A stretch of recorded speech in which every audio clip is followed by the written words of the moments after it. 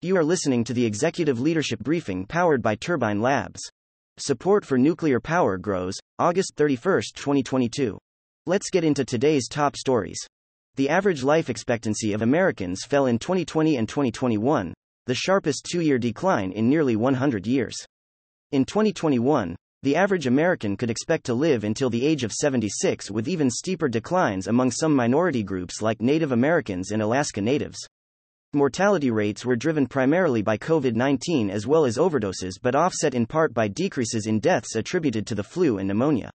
The higher rate of deaths in the category that includes overdoses reflects poorer access to treatment for many minority groups, especially those who are contending with the spread of fentanyl. U.S. jobs openings and a consumer confidence gauge both topped forecasts, pointing to a strength in household and labor demand that risks sustaining inflationary pressures and raises the prospect for another interest rate hike by the Federal Reserve. The report also indicated firmer buying plans for appliances and cars, while the jump in job vacancies underscored the persistent tightness in the labor market. The U.S. economy in July recouped the 22 million jobs it lost at the start of the COVID-19 pandemic, but the labor force remains smaller than it was, leaving some businesses to deal with staffing shortages. Resistance to nuclear power is beginning to ebb globally in the wake of unreliable electrical grids and fears about national security, forcing politicians around the world to confront the long-standing stigma surrounding nuclear plants. California's last remaining power plant is seeing support from Governor Gavin Newsom, a longtime opponent, after years of the state enduring rolling power outages. Germany is now debating whether to keep some plants open, and Japan's prime minister called for the reopening of idled nuclear reactors. Republican candidates are trying to de-emphasize the hardline anti-abortion stances they took during the primaries, and some GOP nominees are curbing their focus on voter fraud conspiracies and other far-right or Trump-centered topics.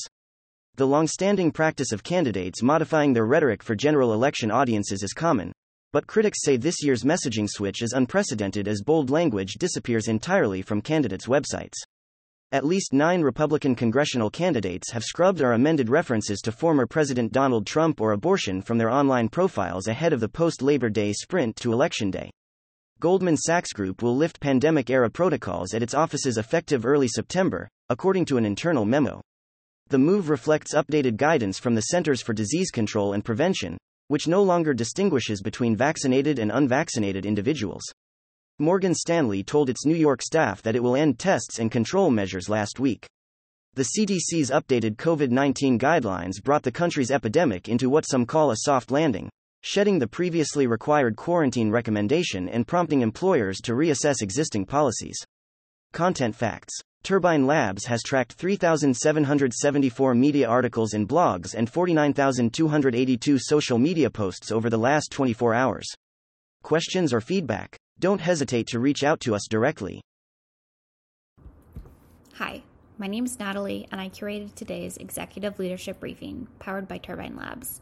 At Turbine Labs, our AI software reads and identifies significant media at 54,000 times the speed of a human reader, so you can take advantage of the most relevant and impactful information without media fatigue. If you enjoyed this daily briefing, I invite you to like, subscribe, and share on social media. To obtain this briefing every day in your email inbox, subscribe by visiting www.turbinelabs.com/executive-leadership-briefing. Thank you for listening.